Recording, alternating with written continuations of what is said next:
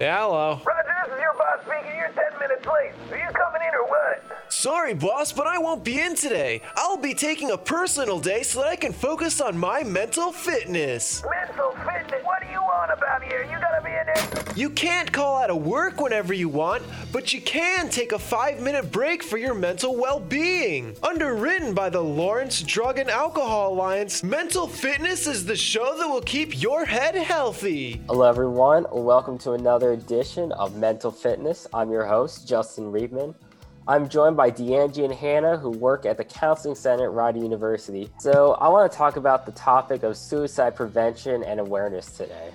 So it's natural for people to be depressed in the world we're living right now. How do you know the difference between when someone is just depressed and when someone is suicidal?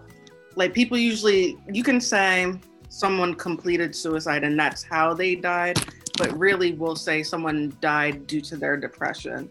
So it's like the suicidal ideation and then the behaviors, they're like markers of how intense the depression is for a lot of people, or the effects of trauma and things like that. So we would say that because a lot of people might say that they're experiencing clinical depression, and that's why we assess for like suicidal risk and ideation.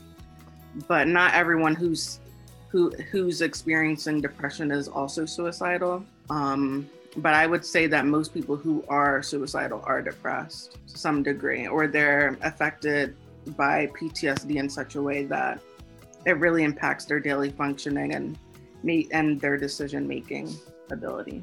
Just some things to really look out for, to be able to notice if something is a little more than depression, and to really do a risk assessment, I would say, is when there's a loss of hope and not having the ability to really see beyond how the person is feeling. So they can't really see future goals or short-term goals, lack of goal setting, things like that, feelings of worthlessness, hopelessness, that really deep, what really comes with someone being deeply depressed, but they really can't see past that emotion. It's not something that they feel like will pass. So what kind of activities do you suggest for people who are depressed with what's going on in the world to stop them from going into such a deeper depression? Getting fresh air is always a great activity. It could be as simple as going outside, sitting outside, going for a walk. And I think just having that physical activity as well releases those endorphins and can definitely boost your mood. Healthy eating and sleeping habits, keeping a routine of some kind, and socializing in any way that you feel comfortable.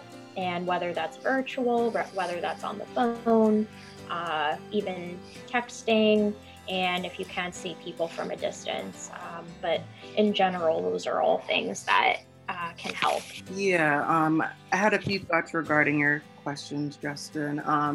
If someone's feeling depressed, I would say there's so many opportunities these days for virtual therapy. If they're a Rider student, they can always contact us. And we also have a lot of referrals available. There's a lot of really affordable sliding scale therapists. I think that's really important, especially if someone's experiencing any suicidal thoughts at all. So where can people find more information about you guys? So I know on the Rider website, there's the Rider Counseling Services. We have our website where you can find our contact information and you can set up an appointment.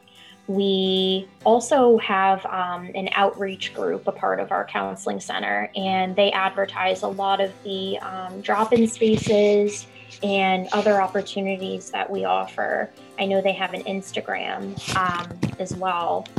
So those are all different ways that we try to reach the community, and they can find out more about us by either calling and asking for a consult or looking out for those opportunities online. And I want to thank you both for coming on. Absolutely, yeah. It's a really important topic.